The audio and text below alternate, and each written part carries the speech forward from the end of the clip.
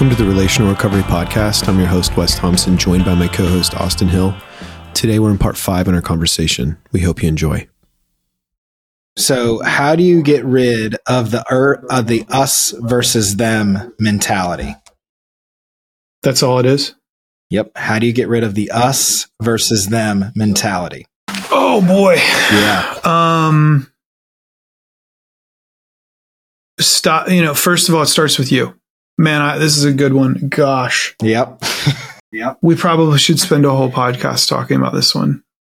So maybe highlight that one. Highlight that one, Austin. We'll come back to it. I'm trying to think of my shortest answer. My CCD, clear, concise, and direct answer is start with yourself.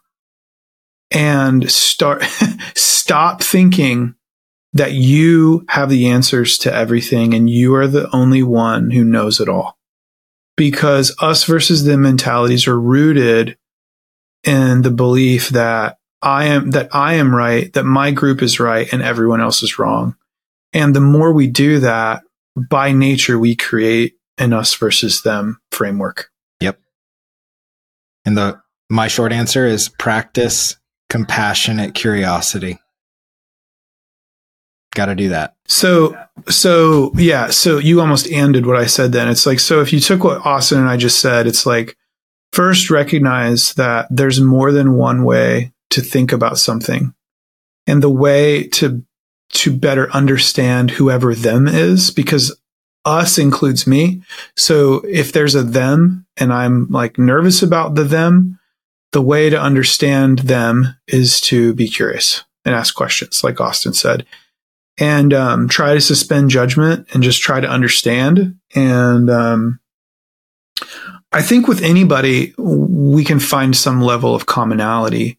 Now, at the end of the day, there's going to be people we disagree with, but we don't necessarily have to be enemies. We can agree to disagree and still show each other respect most of the time in this life, if we choose to. And so, man, again, I'm going to just keep going. So I need to stop. So we need to make a whole podcast on that one. All right. I have it highlighted. And the next one, what do you do when the person you are holding accountable doesn't receive? Well, Austin, a little tongue in cheek here, but can we make anybody do anything they don't want to do? No, we can't.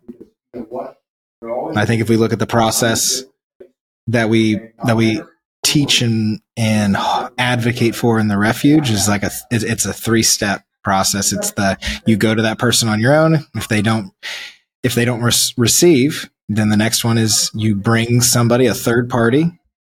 What that means is someone who doesn't gain or lose from this conversation or this conflict that's happening. And conflict isn't bad, because that's what accountability is. It's conflict.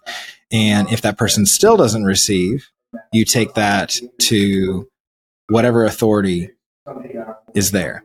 Whether it's like, if you're in the refuge, that'd be a coordinator, a staff person. If you're at a job site, it's not your peers. It's the site manager or the foreman. So that's the process to go, because you've given that person at that point 2 opportunities to receive that accountability. And that's what's on you. So, and because we can't change people, there's going to be people that you hold accountable that don't change.